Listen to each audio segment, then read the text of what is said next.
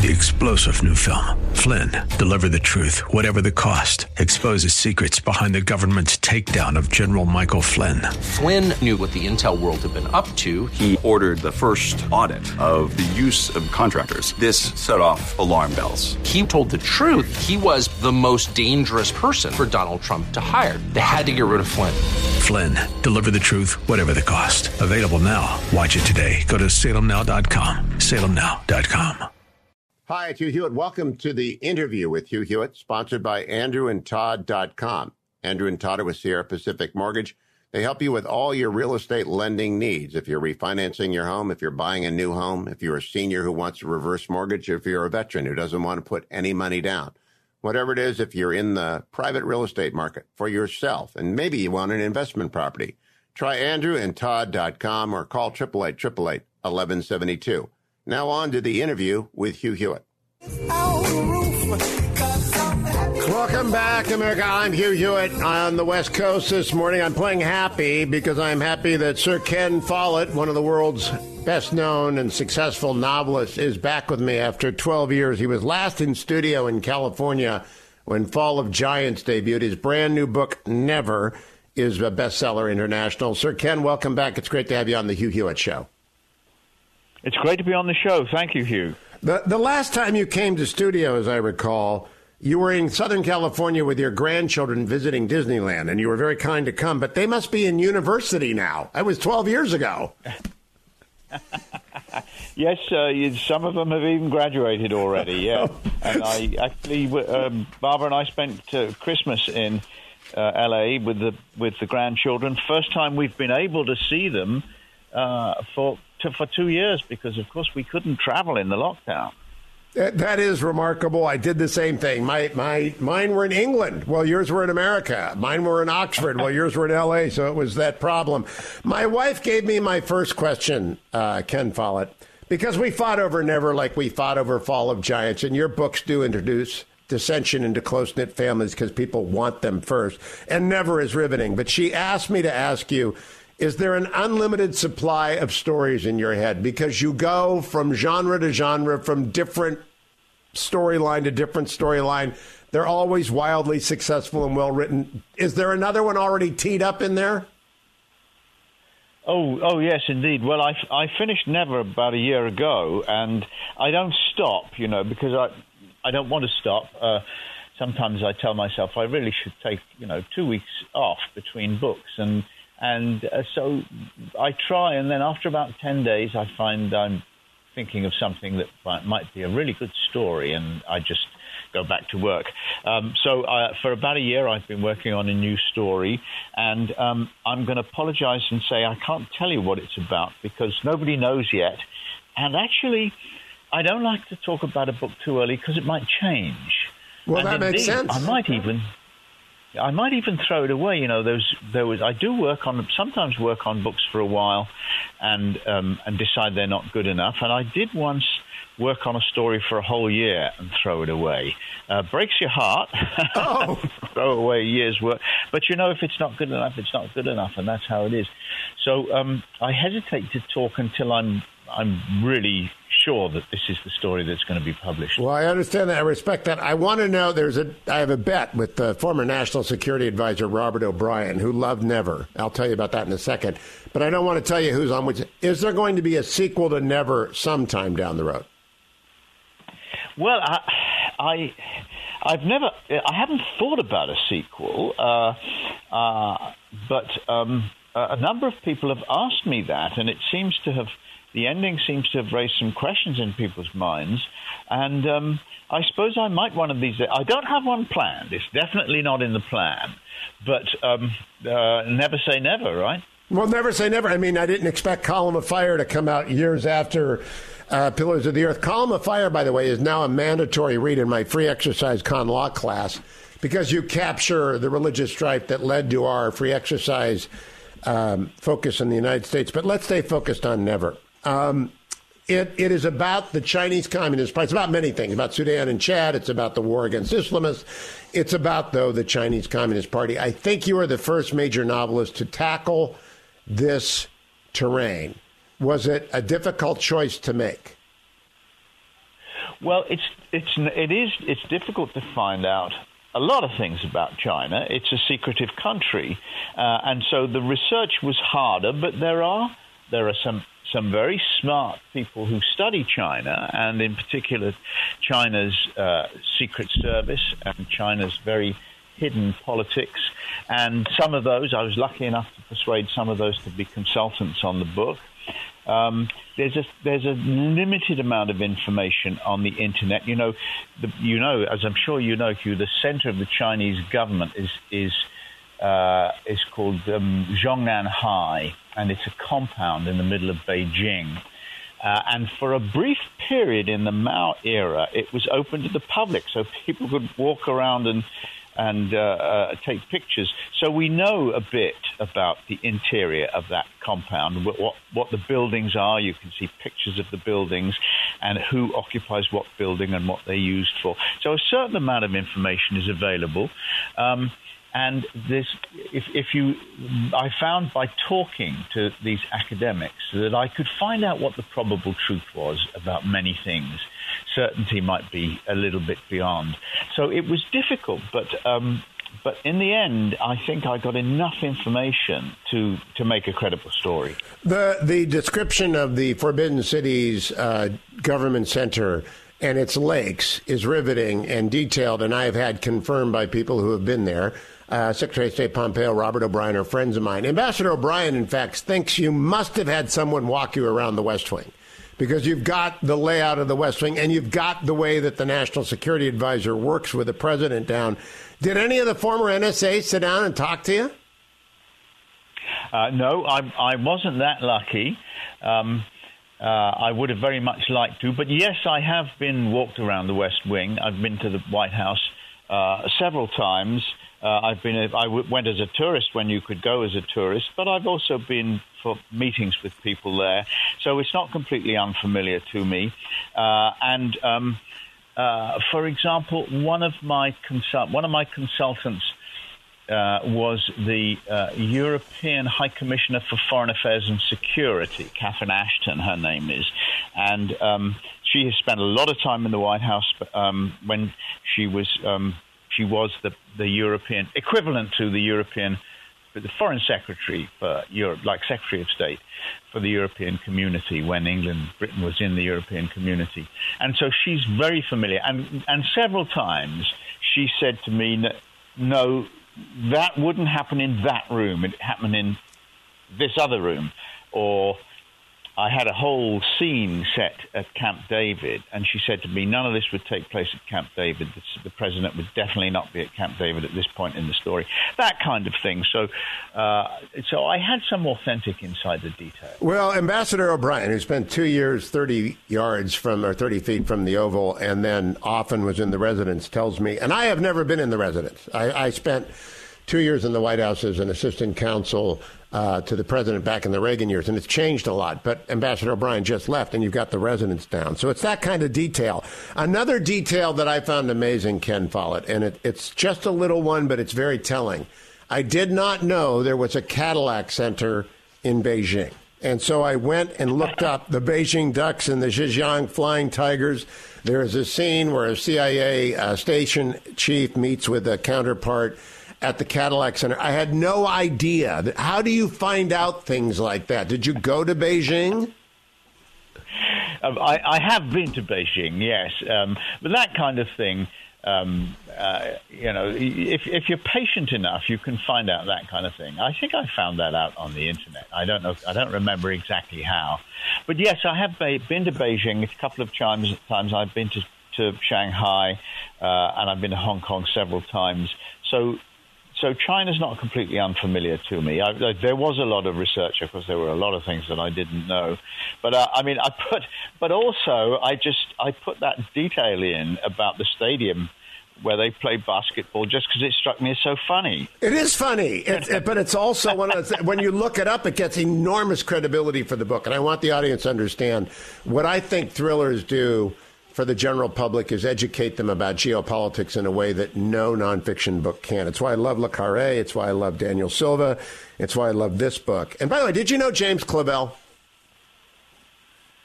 Never met him, no. Okay, well, I think of you in that kind of genre now. How about Le Carré? Was he a friend of yours? No, once again, I didn't meet John le Carré, although I think I've read all his books. Well, that's it. I think you're doing for China in Never, for the West in Never, about China, what Le Carré did about the Soviet and Center for a generation of Cold Warriors. Let me ask you about whether or not the book is for sale in the People's Republic of China. No, no, it's not. And, my books are very popular in China. They're translated into Mandarin. And we've sold millions of copies. My Chinese publishers come every year to the London Book Fair. Two very charming, very intelligent young women, and we chat about how they're getting on with my books and so on.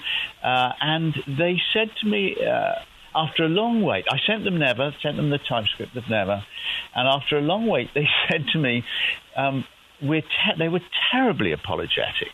They said, we're awfully sorry, but we don't think this book can be published smoothly in China. Now, smoothly is a funny word to use, isn't it? Yes. But I think I know what they meant.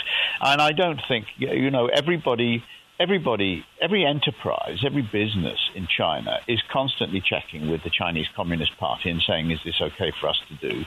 And I'm sure that was what happened. And the party would have said, I think you'll agree, Hugh, that I've been fairly even-handed in the way both the Chinese government and the American government and other governments are treated. This is not an anti-China book. I don't think... it is not. It is extremely fair and realistic. It is, in fact, so fair and realistic that it's frightening, because I think it's kind of like a war game that could actually go this way. And thinking about the unthinkable, last question before the break, Sir Ken Follett, author of Never. Had you ever written about the unthinkable before? No, I'm pretty sure I haven't. I was born in 1949, Hugh. So that was 1949, if I remember rightly, was the Soviets exploded their first nuclear device. And so I've lived all my life with the threat of nuclear war. So I've thought about it a lot. And being interested in world affairs and politics and so on, I've read a lot about this kind of thing. And so this is something that's sort of been on my mind all my life. And but this is the first time that I've actually written about it. And I'm very pleased. And in one way, I'm very pleased and flattered that so many people have read the book and said, oh my goodness, this is realistic. This could really happen, which is very nice for me, but not so good for the world. 100%. Now, my research found the Washington Post reviewer calling Never urgent and fiercely compelling. The New York Times, Follett explores how a conflict between Chad and Sudan draws the United States and China to the brink of conflict. There are many others, but there's nobody like Robert O'Brien, a national security advisor of less than a year's retirement, saying, wow, did Ken Follett nail it? He's going to come back with me on the other side of the break. Don't go anywhere, America. Ken Follett's new book, Never, is must reading. You will want to go and get it. Come right back. Ken Follett will be back in a second. More on Never when we return to the Hugh Hewitt Show. Welcome back, America. I'm Hugh Hewitt. Ken Follett is on the air with me. His brand new book, Never, is a best-selling thriller across the world, and you will thank me if you get it and read it. You won't be able to put it down. Never has now been passed from me to the fetching Miss Hewitt. I wouldn't give it to anyone else because it's my annotated copy, and I was hoping Ken Follett would join me, so now I can pass it on. Ken, before I go back to the Chinese Communist Party in the extended interview after we go off the air in a couple of seconds, I want to talk about the secondary story on migrants, the woman who leaves from Chad and makes her way. In January, the United States Navy in Morocco rescued 103 migrants off the Moroccan coast. I think differently about those stories now that I've read Never. Did you intend that? Did you intend to change the framing of migration stories internationally? Because I think you have for anyone who reads Never. Well, I guess, Hugh, I don't write books with messages, and my readers, because I'm not smarter than my readers. My readers are smart people. People who read books are pretty smart in the first place. And they don't want me to wag a finger at them and tell them what to think. So I don't do that. But I guess what happens when you read this book is that one of the characters is somebody who tries to who does in fact make this journey from Africa to Europe. And I guess because you see her life and her feelings and the difficulties that confront her, I guess you then see the problem of migration from Africa to Europe, and I guess from South America to the United States and Central America to the United States. You see that problem in a different light. And really, I really think that's one of the things that novels do for us. The writer's imagination, people like me get inside the heads of somebody like Kia, who is the character you're talking about in Never, get inside their head. And once you read that, you don't see that person as just an alien trying to get into my country. You see that person as somebody confronted with an almost insuperable problem who takes the only way out that she can see. So I guess that's what's happening. It isn't really an intention of mine. As you know, I'm involved in politics and I have strong opinions, but my readers don't want me to preach to them. No, you're a storyteller. And in telling the story, it just makes people aware of aspects of their story. It's not unlike the old Quakers saying that an enemy is a friend whose story I haven't heard. So A Migrant is a dramatic story that we just don't have any idea of. And what you've done is brought that to light. You also brought to light the operation of a CIA station in a remote country, with which I have some knowledge because of connections, and how political they are and how they work with the DGSE and the people who are on the front lines, both operationally and back at headquarters, who touch all that. I mean, it's all right. It's all correct. Good. Thank you. I'm very glad, as that's what I strive. I strive to be accurate because, of course, what people enjoy in the story is the suspense. They get involved in the destinies of these characters. But the more realistic it is, the more involved you get. And, I didn't want to write something like a James Bond movie where James Bond does all these impossible things. I wanted to write a story where you feel that this could be real and this could actually happen. No superheroes in Never, and also no kind of supervillains. It's not a story about Dr. Death trying to destroy the world and James Bond coming along and saving the world. This is the kind of thing that everyday life is made of. It is about the complexity of the world and the professionals who do their best to manage that complexity, sometimes without success. There is, however, on page 622, Mr. Kai, who's the central figure in the domestic and international spying apparatus of China, has a father who is a member of the Central Military Commission. He's an old liner. And the father says, quote, "Communism is a sacred mission. It comes above everything else, including our family ties and our own personal safety." Many in the West used to believe that, Sir Ken Follett, but not many people know that now. Did you find that people sort of blink at you and wonder whether or not you're making this up? Well, the people I talked to about China all emphasized very strongly to me the tremendous power of the Chinese Communist Party, and those people, they won the revolution, and they're never going to give up. They're never going to willingly give up anything that they won in that. They're sort of obsessive about that. And I think you're right. I don't think it's generally known that being a communist is not like being a Democrat or a Republican or a member of the British Labour Party. It's not something that you do because you believe in it. It's something that you do because your whole life is involved in it, and you prepare. You're supposed to be prepared to give your life for the cause, and that's what many of those people are willing to do. When we come back, we're going to talk about the CCP. There is just a brilliant rendering of how the CCP operates, as best I understand, from people who've been dealing with it forever since former President Nixon opened the door to China 50 years ago this year. We have a good understanding, but we haven't had a novelist do it this well.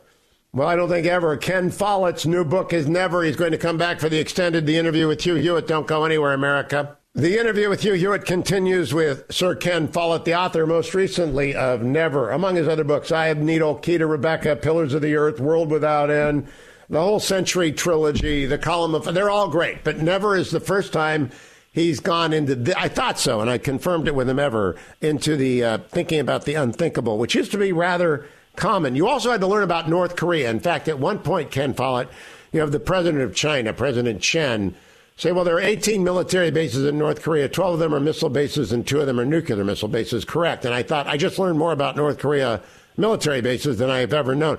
What's that based on? That's an amazing detail.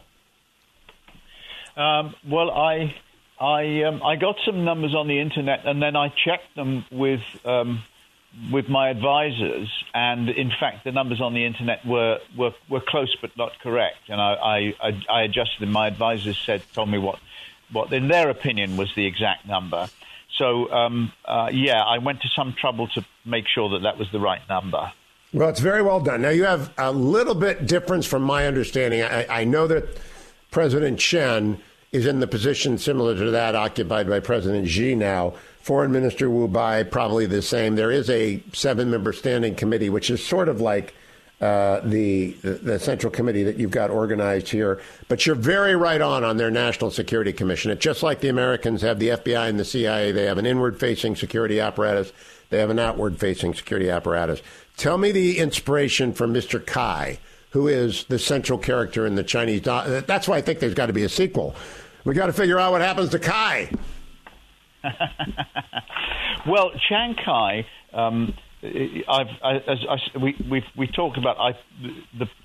I've portrayed the Chinese government as actually having two groups who are rivals for power. There are the old communists who are very traditional and determined to hang on to everything that they've won, all the power that they've won. And then there are younger, more progressive people who feel that China should change.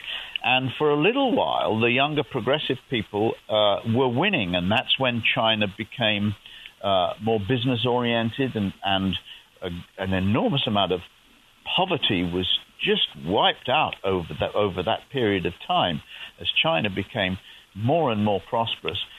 But then the old communists struck back. So there's this battle going on between the two of them, and I wanted my hero here to be on the side of the young progressives.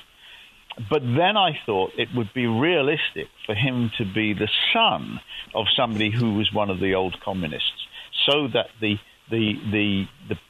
political struggle was also a personal struggle between a man and his father. Because I think, I don't know about you, Hugh, I think most of us had some arguments with our fathers when we were young and disagreed about politics and religion and all the important things in the universe. And so it seemed to me that if the argument was really part of the relationship between father and son rather than part of a political situation, I felt that readers would get into it more. And they do. I think it works as a device very, very well. I don't want to, I'm always against spoilers. I'm not going to take it any further than people need to read this for that. I also like Mickey Two Brains, Michael Hare, CIA analyst, who you describe at one point as a street person in jogging pants and well-worn running shoes with a pea coat in the Oval on a Sunday. I sat down with George W. Bush in the Oval one time with a half dozen other journalists, and he explained to us Sundays in the Oval are never fun. Did anyone tell you if there's a Sunday meeting in the Oval Office, things are not going well? Oh, okay. I did not know that saying. Yeah, it's just not, you don't want to have it. You also write about the 50 million Chinese who are living abroad, and you are very clear-eyed. They are controlled by the regime, sometimes delicately, sometimes directly. Any pushback on that, Ken Follett? Well, no, nobody's come back to me and said you're being unfair. This seems to be, and we've seen And we've seen how ruthless they are about this. You know, the Australian government a while ago got kind of antsy about the activities of the Chinese Secret Service in Australian universities. And the Australian government clamped down on it. And the Chinese reaction was absolutely furious. I don't know if you remember, but they banned imports from Australia. They struck a very hard blow at the Australian economy. You know, iron ore, which is a big thing Australia produces, sells to China.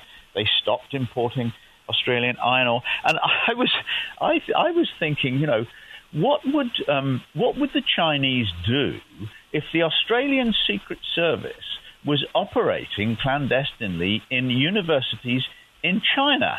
They would go berserk. They would absolutely go ballistic, wouldn't they, if they found that happening? And yet they seem to feel they have the right to do the same thing in other people's countries. I thought that was kind of amazing.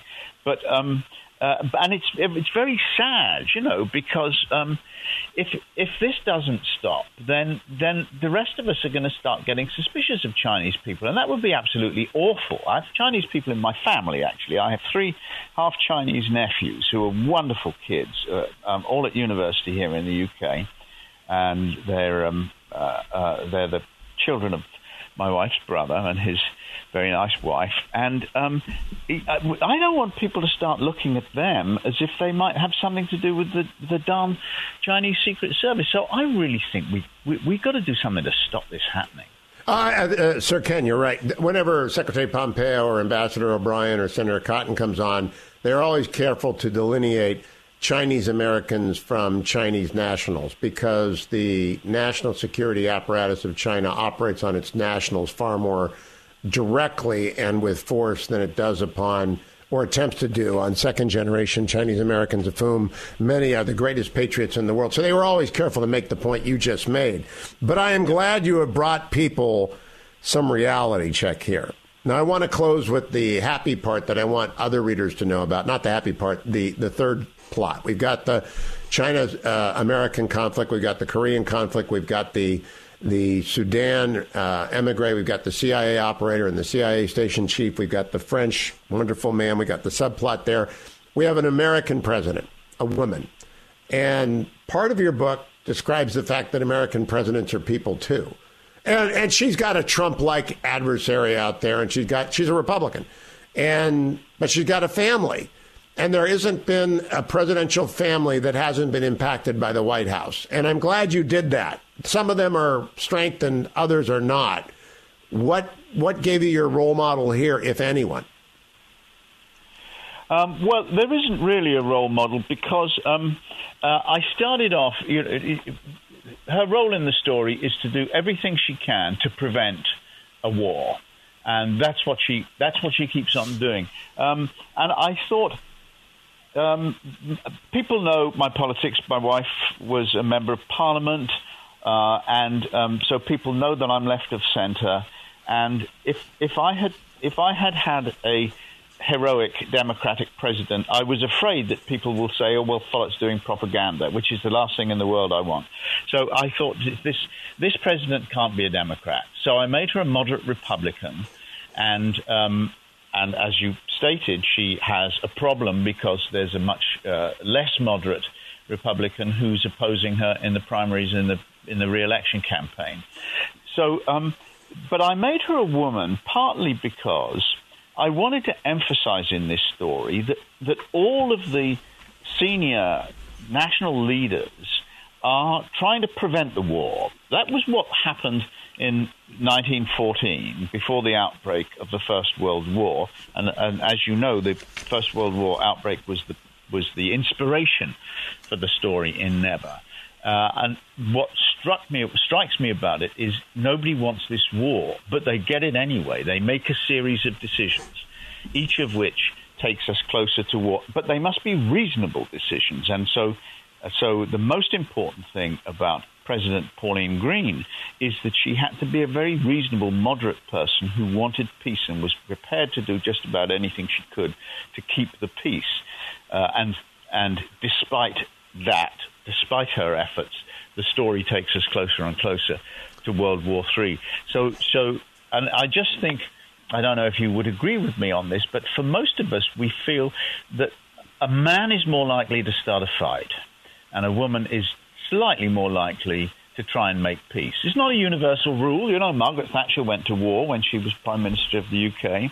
It's not a universal rule, but it's just a general tendency. It's more convincing to see a woman desperate to keep the peace, I felt, anyway. So well, this is, I don't know if you know Susan Collins, but this is Susan Collins is president, and I think it's very well done. I do know Golda Meir, you never really wanted to cross her. So it isn't a rule that Margaret Thatcher and Golda Meir are sort of my heroes out there in terms of fighting back. But let me close on a bigger question.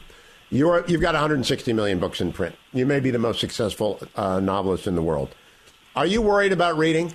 Because I have novelists on all the time, and they are very successful. But is there even a chance for another Ken Follett to come along and do what you have been doing for as many years as you've been doing, selling as many million books?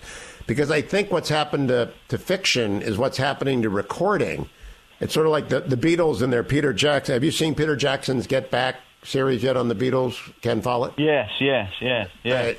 So they were able to do that because it was a unique time and place, and it was a beautiful work of art that Peter Jackson. There is no band that can do that now. Do you think reading is dying, is my longer question.